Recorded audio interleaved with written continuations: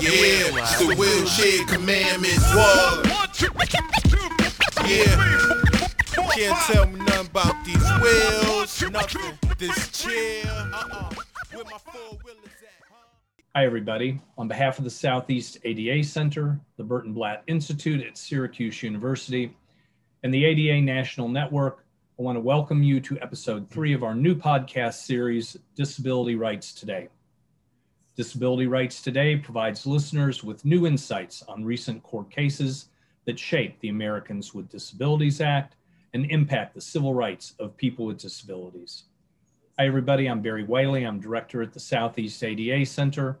And listening audience, if you have questions about the ADA, you can use the online forum anytime at Disability Rights Today. That's all one word, disabilityrightstoday.org. In 2017, Dr. Scott Crawford, a retired clinical neuropsychologist, sued Hinds County, Mississippi under the ADA, saying he was unable to perform jury duty in both 2012 and 2015 because of the design of the Hinds County Courthouse. Hinds County is the largest county by population in Mississippi. U.S. District Judge Tom Lee of the Southern District of Mississippi found that Crawford had proven the Hinds County Courthouse was in fact not accessible to people with disabilities. The judge also reconsidered his earlier ruling that Crawford had standing and reversed it, finding that the possibility of being excluded from future jury duty was too speculative. Dr. Crawford won summary judgment and went to trial for injunctive relief. After the trial, the judge reconsidered his earlier ruling that Crawford had standing and reversed it, finding that the possibility of being excluded from future jury duty was too speculative. On appeal to the U.S. Fifth Circuit, Dr. Crawford argued he has standing both as a juror and as an engaged citizen. On June 16, 2021, the Fifth Circuit found Dr. Crawford did indeed have standing. So to help us understand all this, we welcome to today's episode, Dr. Crawford, plaintiff in the case, Andrew Beiser, his lead attorney, and our host, Dr. Peter Blank, chairman of the Burton Blatt Institute and university professor at Syracuse University. So Peter, it's my pleasure to turn the program over to you. Thank you, Barry, for that great introduction, and welcome Dr. Crawford and Mr. Beiser, if I may, Scott and Andy.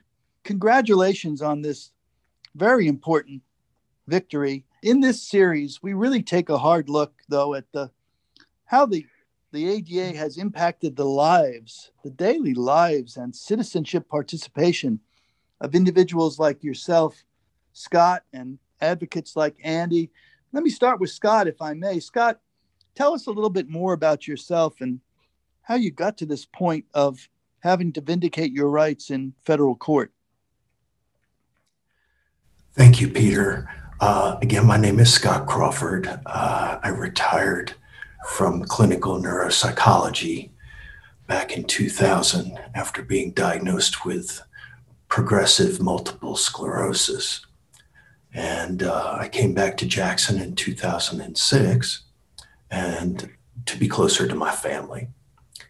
So anyway, this episode started in 2012 when I showed up for jury duty and noticed that there was a 6-inch step up to reach the bar or the proceedings area of the court. And I use a power wheelchair for mobility. And of course, it won't go upstairs. So I also noticed that there were no accessible public bathrooms. And that's a real problem. And so, after noticing these problems, I went over to ask for their ADA coordinator, which is always the protocol. You ask for the ADA coordinator and you file a grievance. And they didn't know what ADA stood for. And I found out that he didn't have an ADA coordinator. So anyway, I knew that there was a serious problem at that point. So I called, a friend, Christine Waddell, and other friends at our Center for Independent Living. And we did, with Christine's help, we did a free survey. And it was very collegial and very collaborative. There's a mantra in the disability community that I'm very fond of: educate or litigate. And I always prefer educating. And so, Christine helped us do this survey. We wrote up a report. And for 2 years, we worked collaboratively in multiple meetings with Hinds County staff to educate and persuade them to bring the courthouse into compliance with ADA. It was only after all those efforts failed and I discovered that it was still not accessible that finally in 2017, I sought out Beiser and DeRoos and we sued. Now, I want to get to Andy in a little bit, Scott, but Scott, had you ever experienced anything like this before? And, what were you thinking and feeling about our American democracy? Or perhaps this was just a continuation of other related issues that you had felt and experienced? Okay. Well, in 2007, when I first started, I first bought a house here in Jackson and I started to try to get around. I noticed that we had no ADA compliance whatsoever, nothing. Our JTRAN bus system was running buses without working lifts. I was being left on the side of the road day in and day out, over and over again. I had to file complaints to the FTA. I again had to go to the city. Again, I found out that they didn't know what ADA stood for. They didn't have an ADA coordinator. It took a public protest to get an ADA coordinator. So yes, I've been through this before. And eventually we had to sue in federal court in 2008, just so people like me could get on the bus at all. DOJ joined the lawsuit, and thankfully we have a consent decree now, and we're still working towards compliance. So yes, I've been through this before, and it's been a really long slog.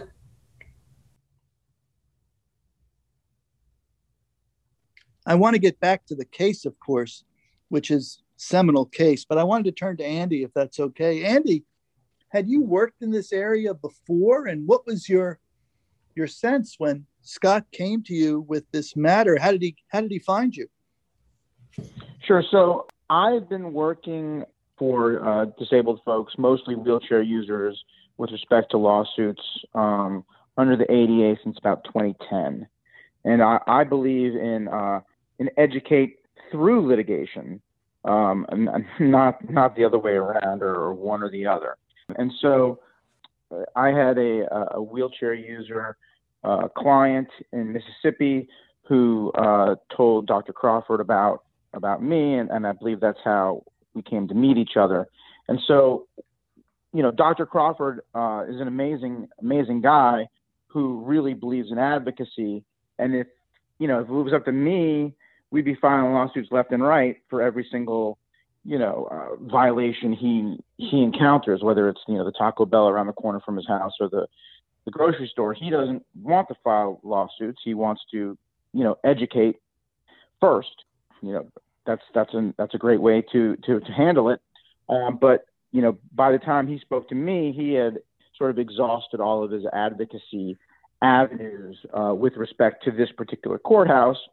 And, my partner and I had been working in Title II lawsuits against governmental facilities for quite some years. So we felt like we were, ready, willing, and able to assist him with respect to the Hinds County Courthouse.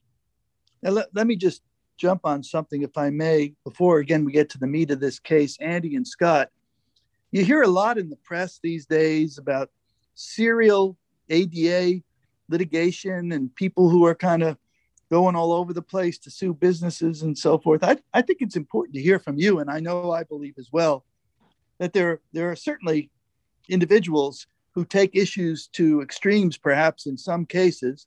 The counter to that, of course, is, well, perhaps they should have fixed these things years ago in any event. But I wanted to make clear to our listeners, Scott and Andy, as you've alluded to, both the compelling nature of this, basically disengagement, disbarment from society, and also how you are very focused on fixing these rights in a way that benefits society overall. What's your comment on that kind of thinking? Because I want our listeners to understand the realities of this sort of litigation, as well as, the heartfelt nature of the discrimination you faced. This is Scott. The other mantra that you hear in the disability community is nothing about us without us. Now, the problem with that is, how can you participate when there are no sidewalks at all, and the ones that exist don't have curb ramps and are not accessible? When the public transit system isn't accessible, when you can't leave the house in safety to include yourself in things that people take for granted. So when I do make the effort, the extreme efforts that I make to get to jury duty, yes, I feel it's my duty as a responsible citizen to suit up, show up, and speak truth to power. We expect in our system of justice to have a jury of our peers. Well, latest data from the CDC came out just recently saying 20% of Mississippians have a mobility disability, and they're defining it as serious difficulty walking or climbing stairs. So I'm not alone. This isn't just about one person. It's about making society more welcoming to people of all abilities. Thank you, Scott. Now, Andy, just what's your take on this sense that people are abusing this law, this serial litigation, and a lot of it is unwarranted? Well, I could talk for a long time about this subject, so I'll try to be as succinct as possible. People like Dr. Crawford encounter this type of discrimination all the time. And so that's what I always tell attorneys, where they're like, well, your client's a serial litigant. He's filed 7 lawsuits. And it's like, he goes about his business as a human being. He encounters discrimination. And under the ADA, the only way to enforce that is through civil litigation. And so there are some attorneys and some disabled people who will fly to Colorado and go to 50 restaurants and file 50 lawsuits, right? That's clearly not what my law firm does, and that's clearly not what Dr. Crawford does. And so I don't really care about that, right? That's not my concern. My concern is my clients encounter these problems and they file lawsuits. And it's sort of the damned if you do, damned if you don't thing, where, they'll say, well, you didn't sue these other places, or, so what are you doing singling us out? Or, well, you file lawsuits against everybody. And so no one likes to get sued, right? And no one likes to get sued saying they're discriminating, and no one likes to get sued saying that they're discriminating against disabled people. That's kind of shocking, and as well it should be. And oftentimes, instead of looking inward at why they got sued, they will lash out against someone, and they don't want to lash out against the guy in the chair, so they lash out against the attorney. And that's fine. But this is how the ADA was drafted, right? There are no federal ADA inspectors with clipboards on the taxpayer, dime. It's only through advocates like Dr. Crawford that we can get this done, and that's how it was drafted. Let me ask you, Andy. That's a very good point. What about the judges? Obviously, judges are individuals; they're all over the place. But are they getting this? too? It depends. It really depends. Some of them get it, and some of them are very, they raise an eyebrow about someone who's filed 15 lawsuits. Like I have a guy, we filed, probably 15 or so because he goes around town and there's no ramp to get into, to the corner store, no bathroom access at the McDonald's. Some of them, they'll talk to me with a raised eyebrow, but I'll always say the same thing. My clients live their life. They experience discrimination and they enforce their rights. That's how the Congress drafted the law. If they don't like the law, they can get it changed if they want. Well, we don't need to go there, but that's that's very compelling, Andy. If I might just add one more thing to your point, Peter. I can't leave my house without encountering some kind of ADA barrier that shouldn't be there. I'm going to repeat that. I can't leave my house without encountering a reportable ADA problem. So if I sued each and every time I encountered something that was non-compliant, my goodness. This litigation has not been fun for Dr. Crawford. And he can speak to it himself, but we filed this lawsuit in 2017. We filed the motion for summary judgment. We thought we had everything in the bag going to trial. We went to trial. The judge reversed himself. We had to appeal. This was not fun for Dr. Crawford. This is not something that he wanted to do. So, certain people, just have different tolerances for being engaged in this type of litigation. We had, failed settlement talks. We've been just straight-faced lied to by the county about this, that, and the other. This is, it's my job, right? I chose this, and this is, super taxing for Dr. Crawford. And so, it's not something that he wants to do, file lawsuits left and right. It is extremely difficult. Stressful and time-consuming. But I do it because I'm passionate about making the world a better place. It's something you otherwise would not do for the sake of enjoyment. That is very clear. Let's turn to the case a little bit, if I may. Andy, we have a lot of non-lawyers and advocates on this call. We reach very widely across the United States. Can you give the elevator talk as if you were talking to your relatives about what this case was about and why it's important?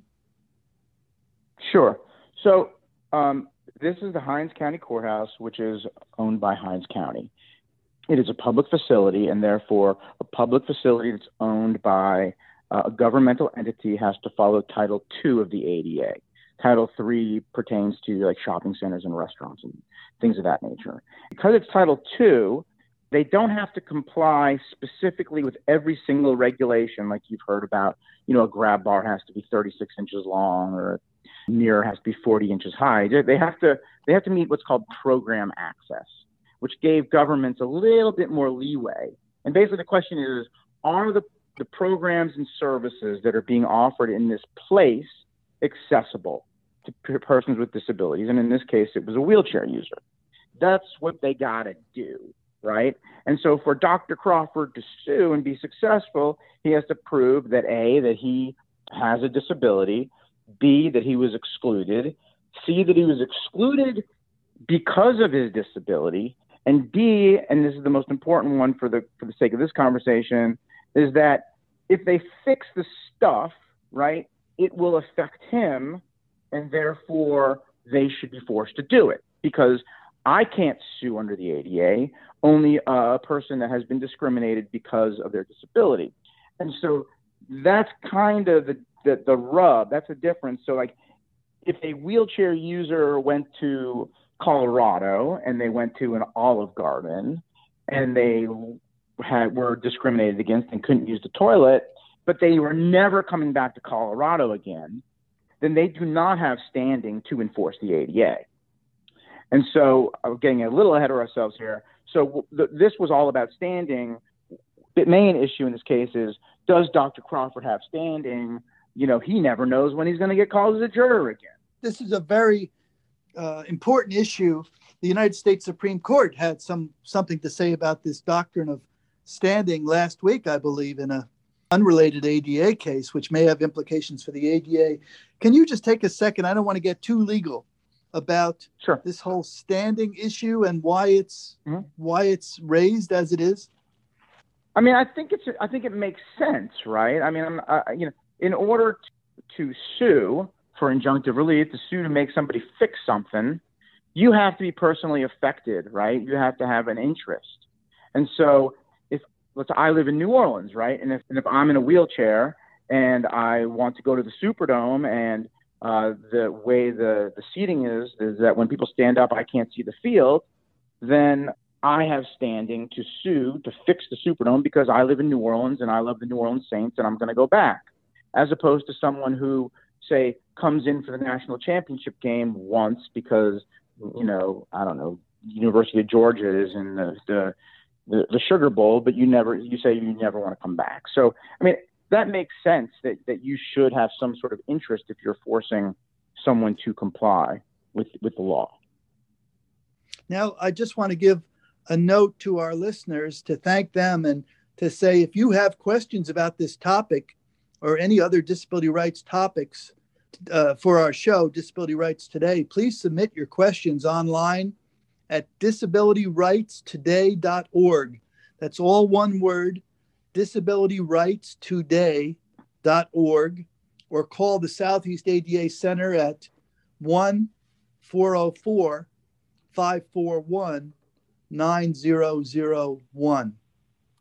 Now, let me turn back to you, Scott, and then I want to hear Andy on this. And I have just in my mind, why would this case happen in this day and age? There was a prior case before the United States Supreme Court called Tennessee versus Lane. Am I missing something? Why does this have to be so drag out fight in this day and age and not just fixed? This is Scott. I want to just clarify something that Andy said earlier. The reason the courthouse may not have to be completely in compliance with the 2010 ADA accessibility guidelines is that it was built prior to ADA. That's important. That's the difference. If the courthouse had been built during the age of ADA, yes, it would have had to have complied with absolutely all the guidelines. So just making that clarification. But back to your question. Yeah, I mean, I'm sorry, Scott. Thank you for that. But so why wouldn't they say, Dr. Crawford, you're important to serve on this jury. We'll move it to another courtroom or something like that? Well, none of the courtrooms meet ADA standards. None of them. We checked. I'm asking the same question. If the guy in the wheelchair who lives in Hinds County, who keeps getting called for jury duty and has other business at the courthouse, because I do, these are not the only times I visit. If I don't have standing, then who would? I mean, I'm a human being, I'm a citizen, and I live here. My goodness, what does it take? I mean, was there any sensitivity? You got into this litigation mode. Was there any attempt to resolve this informally and move on? Oh, sure. I tried for years. But what about on the county side? Sure, I can jump in real quick. They don't want to spend the money. That's it. Okay? That's what happened. They don't want to spend the money to make the courthouse accessible because they just didn't care. That's the answer. It costs a lot of money. They would rather exclude a valued citizen from this and spend tons of money and time on lawyers and legal fighting rather than try to resolve this. Maybe have it at the library. Are there ways, Andy, that this could have been resolved? Yes. So without getting into, confidential settlement discussions, there were settlement discussions. We had, all types of creative ways extended time horizons of compliance and things of that nature. And they just didn't want to settle. We filed our motion for summary judgment that you talked about in the intro, and we established A, that Dr. Crawford had standing, and B, that they violated the program access standard. And so we felt very confident going into trial that, we could just go to trial, prove our case, and let the chips fall where they may with respect to whatever injunctive relief the judge was going to fashion. Because that was our posture when we went into trial, was that we had already pretty much won on everything. And the trial was just about proving to the judge what was messed up and what they got to do. Yeah. But what about Scott and Andy, the court of public opinion? I mean, was there outrage in the local community, or was this just kind of pushed aside? As something that would be nice to have, but there are other priorities they have to deal with. My friends are very supportive, and they're cheering me on.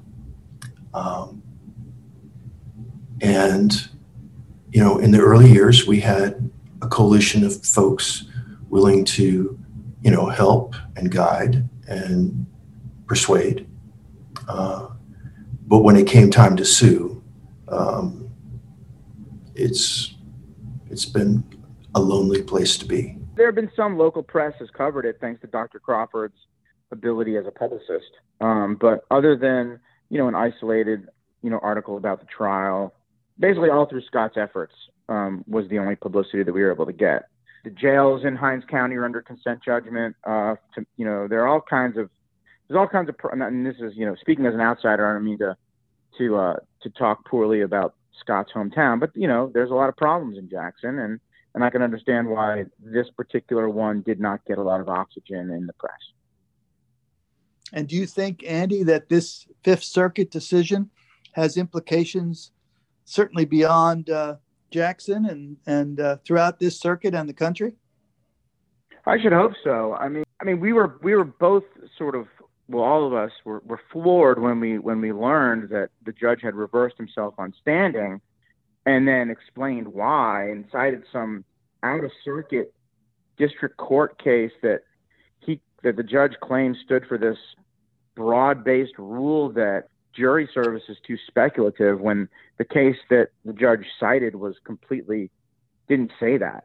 And so what we did was we looked at these cases of O'Hare. It's really interesting, actually. This woman, Magdalene Mary O'Hare, was this atheist in Texas, and she was like murdered, and she was this crazy Holocaust denier, but she was a very devout atheist and wanted to sue Texas a lot over the courthouses and how they would make people, one, you couldn't be an atheist to serve on a jury, and then another one where the judge made her swear that she would tell the truth as a prospective juror, and she refused, and so she sued. And so there are these two cases. There's the O'Hare case and the Society of Separatists case, and they just stood for the proposition that if someone is being excluded from jury service from a systemic basis, then they have standing for injunctive relief. And so we just bridged it from atheists to wheelchair users, because the judge, he did leave some breadcrumbs for the Fifth Circuit. In a footnote, he said, while I'm reversing myself on standing, I'm not reversing myself on whether they violated the program access standard, because, all of these courthouses are inaccessible, and the defendant did not prove its defenses. And so, the Fifth Circuit looked at that and said, well, this judge clearly held that this was a systemic exclusion, because all the courthouses, all the courtrooms are inaccessible. And so, yeah, Dr. Crawford is being excluded because of these ADA violations. If I may, why were these issues so heavily litigated in light of the Tennessee versus Lane Supreme Court decision? Perhaps you can say a little bit about that case and if it had relevance here. So I think we're overthinking it a little bit, in that what we had was a really unique set of circumstances, I think. And maybe I'm not giving us enough credit, but we had a county that did not want to settle, period, right? They just, for whatever reason, they did not want to settle this case. So we were like, let's go to trial. Why not? And then we had a judge that made a terrible ruling and looked at this out-of-circuit case and claimed it stated that jury service is too speculative when it's not. So, luckily we get to the Fifth Circuit and we drew 2 Trump judges and a Reagan judge. That, and you look it up, you're thinking, this could be a problem. But they totally got it, and they understood the issues, and they were asking the right questions, and they understood the case law, and we were successful. And as to Tennessee versus Lane, not in play here? We relied mostly on these Fifth Circuit cases of O'Hare and Society of Separatists. They kind of looked at it through that prism. So, Scott, let me ask you, what next? Are you going to get to serve on a jury? And can you at all wrap your mind around coming on the other side of the table why the heck Hinds County would take the position that it did? Well, Andy's right. It's all about the money. It's all about the money. In an ideal world, we would have more funding sources to bring existing infrastructure into compliance with ADA. And of course, like many others in the disability community, I would love to see that happen. Okay, that would solve this problem moving forward.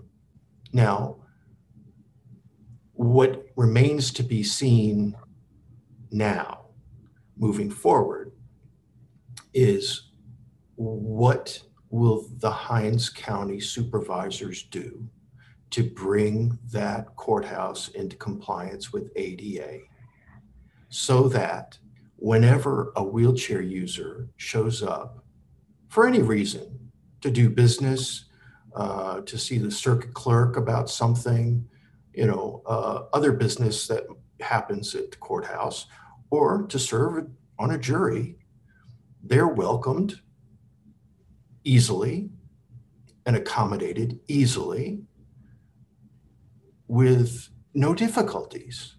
It shouldn't be this hard. So you can't take money out of the equation because it's not just the jury service, it's these other services. And say you were going to be called to jury service, it's not that the judge could say we're going to have it in the high school gymnasium or the library or something. Or would that be acceptable to you? There's a lot of pragmatic issues that come into play. And I've thought this through. And if every single time you had a wheelchair user show up, you had to completely find a new building, that would be quite disruptive to the process. So the best case scenario is community integration, meaning one courthouse that serves people of all abilities. Now, in the interim, it may be that they have to choose another venue. And the federal courthouse here is very new and mostly meets ADA accessibility guidelines. And that would be the ideal place, but good luck getting that to happen. Now, when you both say it's all about the money, are we talking, is it an exorbitant amount of money, or are there some easy fixes that could be done that would benefit everybody? It could be done.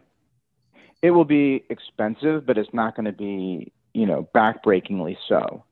And it's funny, if you listen to the oral arguments, the attorney for the county was talking about how the historic nature will be destroyed if we, maybe I'm paraphrasing, of course, I don't think she used those words, if we make these modifications, and that's just simply not true. And Dr. Crawford can speak on that for a long time, I'm sure, about instances where historical buildings were modified for wheelchair users in a very, tasteful and integrated manner. It can be done, and they didn't want to do it. And here we are. So what we are hoping to do, and this is not confidential, this is on the record, is that, now that we've succeeded at the Fifth Circuit and it's been remanded, the judge agreed with us and said, look, they've proved everything they proved at the trial. We don't need a new trial, right? Everything's on the record. Would y'all like to get together and try to settle this case again? And so we have a settlement conference with the magistrate judge set up next month. We'll see if they have a different negotiating position than they had previously, because now the difference is they know that something's coming. And so it makes sense. If you're the county and you know that some federal judge is going to issue an injunction, would you rather wait for that injunction or try to craft something that you feel you have some control over? And we feel the same way, right, Dr. Crawford? I mean, we would rather have a hand in crafting this injunctive relief than just leave it in the hands of a judge, perfectly frank, a judge that really got it wrong the first time around. So, besides the injunctive relief, court ordering the parties, the county, to make this accessible, are there other damages or other remedies you're seeking at this time? We settled the claim for money damages prior to the trial, and that was confidential. And then, of course, as a prevailing party under the ADA, you would be entitled to your attorney's fees and costs? Yes, that's correct. So if the judge finds that these were reasonable fees and costs, I will be paid for pretty much all my work on this case, including the trial and including the appeal, which is not for nothing. Let's just say you could modify a courtroom or two for the amount of money they're going to pay me and all my attorney's fees. That's well said. So, I want to give my colleagues, Barry in particular, who's listening in, Barry Whaley, our director, amazing director of the Southeast ADA, to see if they had any other questions or comments at this time. Barry? Well, a couple of things have come to mind, and thank you very much, Peter, for letting me weigh in. We've been looking at this case from the point of view of somebody trying to exercise their civic duty as a juror. I find it interesting that the Hinds County Board of Supervisors have never considered, what if there is a litigant who is a wheelchair user? What in the world were they going to do if they had a defendant, for instance, who is a wheelchair user? And were they going to deny that person their day in court? So I've actually had a few trials in the Eastern District of Louisiana in federal court where my plaintiff was a wheelchair user and they could not get on the witness stand. Talk about irony, okay? And basically what they do is they take a microphone and put it on a stand and put it in front of my client. And I was talking with the Hinds County attorney. They were trying to make it look like it's better for litigants because they'll get more sympathy for the jury that they can't get just crazy talk. You know what I mean? Crazy. And that's what we talked about all the time. What if you're a plaintiff? What if you're a defendant? What if you're a witness? What if you just want to go watch? These are all totally reasonable things that you can do. And so, we had the argument with respect to being a juror, but we also just had the run-of-the-mill engaged citizen argument, which was, this is no different than an Olive Garden. Dr. Crawford went. He was excluded. He said he wanted to go back. He filed a lawsuit. He did go back. Why shouldn't that, be the same as a restaurant, which no one would say that you don't have standing to sue if you live 3 miles away and you want to go back. The district court got it wrong. That's for sure. Mm-hmm. Mm-hmm. Well, Scott, it's been really an honor to be with you guys, and Andy, amazing work. Scott, I wanted to give you just briefly last word. How you doing? Where are you at now? And what's your message to all these listeners about this really persistence and vision that you've had for a more equitable society? What I want to encourage the listeners to do is to get involved. That nothing about us without us, it cuts both ways. meaning we have to show up, we have to try, and we have to push. So be active citizens. Don't take no for an answer, because it's not acceptable in the year 2021 to be excluded. If we all act that way, we'll make faster progress. So get involved. Really inspiring session, Scott and Andy. Incredible story. Sorry, there's a sense of sorrow that it's taken so long and so much effort to achieve what many people would think is a common sense answer along the lines you just articulated so well. But I want to thank you both for an extraordinary session. I hope we'll continue this conversation in the future. You guys are great Americans. You are visioning what America is about, and that is inclusivity and participation for all. And I know our listeners thank you for that. Again, I want to thank you both very much for this very, very important session. Thanks for having us. Sure. Appreciate it. Thank you, Peter, and thank you, Scott and Andy. Listeners, our guests for this episode of Disability Rights Today have been Dr. Scott Crawford with Andrew Beiser of Beiser and DeRusse, New Orleans, Louisiana. As a reminder, to access Disability Rights Today episodes, please visit our website at disabilityrightstoday.org. All episodes are archived with streamed audio, accessible transcripts, and resources. Remember, if you have questions about the ADA, you can submit them at any time online at disabilityrightstoday.org, or you can contact your regional ADA center at 1-800-949-4232. Please remember those calls are always free and they're confidential. Disability Rights Today is a program of the Southeast ADA Center. Our producer is Celestia Razda, with Beth Miller Harrison, Mary Mortar, Emily Ruber, Marcia Schwanke, and me, I'm Barry Whaley. Our music is from Four Wheel City, the Movement for Improvement. Thanks again for listening. For more information, please visit our website, disabilityrightstoday.org, and remember, your rights matter.